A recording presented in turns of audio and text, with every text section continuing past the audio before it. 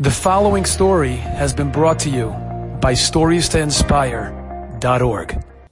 There's a Jew I know, his name is David Lukens. David Lukens, he worked for Senator Moynihan for many years. He's a Jewish political activist, a religious Jew. And I once heard this story from him. Very inspiring story. You know, the first black African-American member of Congress of the United States of America was a woman named Shirley Chisholm. She became a member of Congress in 1968.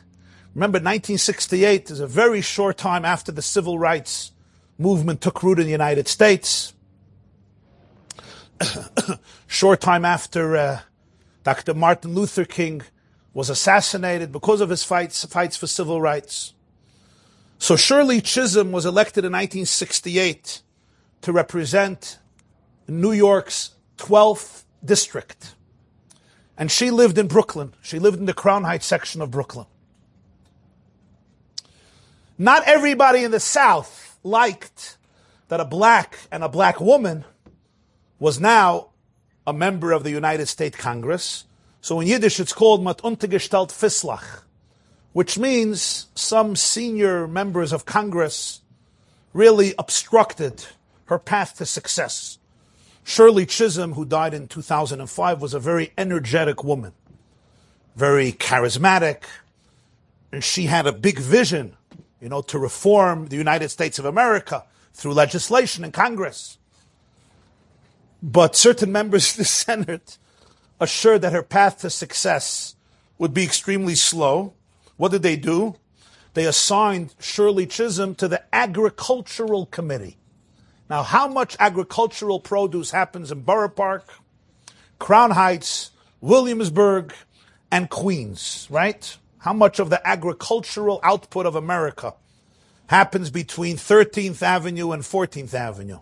Farms have not been there for a very long time. You can go to other states. So they put her living in Crown Heights as part of the Agricultural Committee. So what is she supposed to do? Bring in some chickens and Mela Muncie. No. They thought that in that area she would have very, very little influence. She was a congresswoman from 1968 till 1983. In 1983, she retired. When she retired, they made a party, a goodbye party. David Lukens was at this party because he knew her.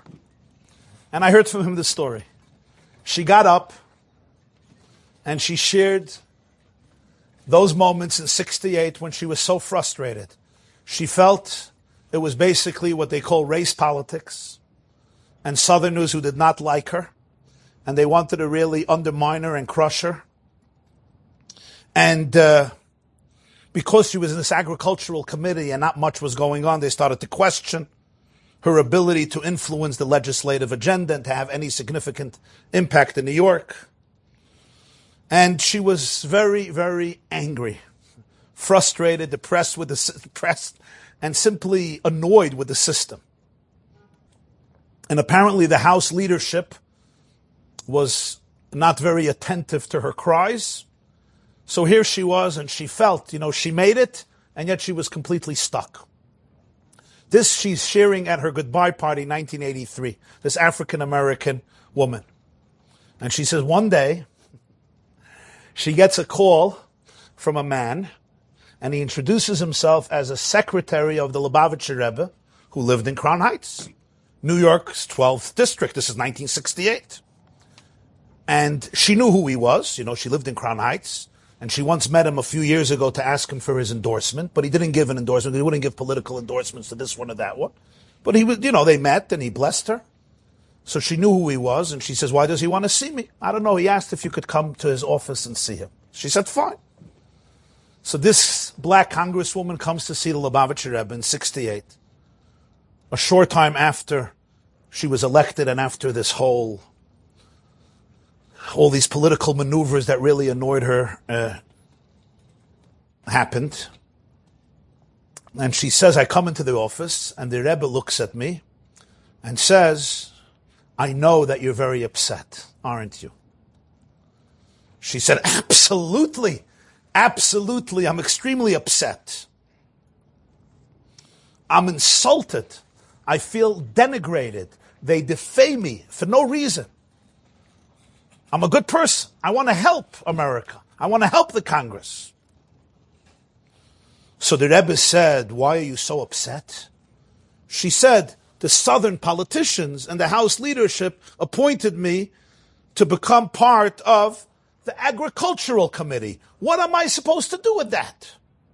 Start distributing carrots to donkeys in this Bronx Zoo? What am I supposed to do with the Agricultural Committee? So she said, the Rebbe looked at me and said, wow, what a blessing and opportunity God has given you. You were placed in a position by divine providence where you can do something about food supplies. And I want to share something with you. This country has so much surplus food.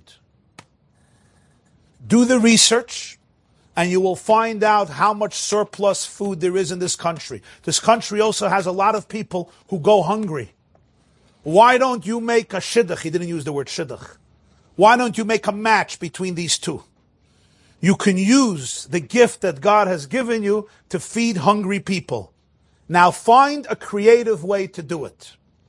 And you'll help two groups. You'll help the farmers who are throwing away so much food, and you'll help the hungry people.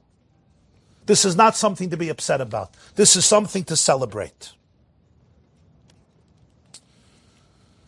She begins her tenure, her service. On her first day in Washington, D.C., she meets U.S. Senator Bob Dole. You remember Bob Dole from Kansas? He was a farm state politician. Later, he was a Senate Majority Leader, presidential candidate. And they get into a conversation. And Bob Dole tells her, you know, I have a problem. What's your problem? He says, Midwestern farmers have a crisis. And I feel it's my responsibility to help these farmers because they're losing money on their crops. She says, what's going on? So Bob Dole explains to her that Americans started to purchase produce from Cuba, and therefore a lot of imports are coming from Cuba. The farmers have a tremendous amount of surplus. It affects their parnasa, their economic state, because they're not making the money that they need. All this food is going to waste. The farmers have all this extra food. We don't know what to do with it. And she says this. She says, and suddenly I remember the rabbi. And I look at him and I say, so this is what we're going to do. We're going to start a program where hungry people get food. And of course, we all know this.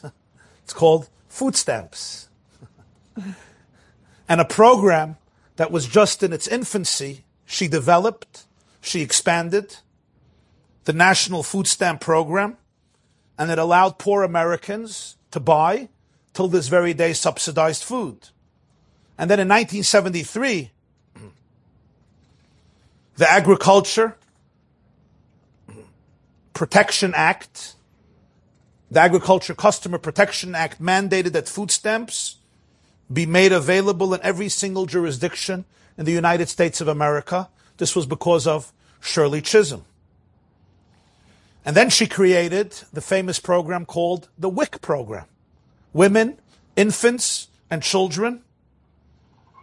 And basically, they wanted that all high-risk pregnant women and their infants and their children, who often went starving and didn't get the food and the nutrients and the nutrition they needed, should be able to get all the food they need. And basically, Shirley Chisholm in the House and Bob Dole in the Senate, the person she met that first day, they championed the idea, and they got Congress to approve a pilot project that would be administered by the United States Department of Agriculture.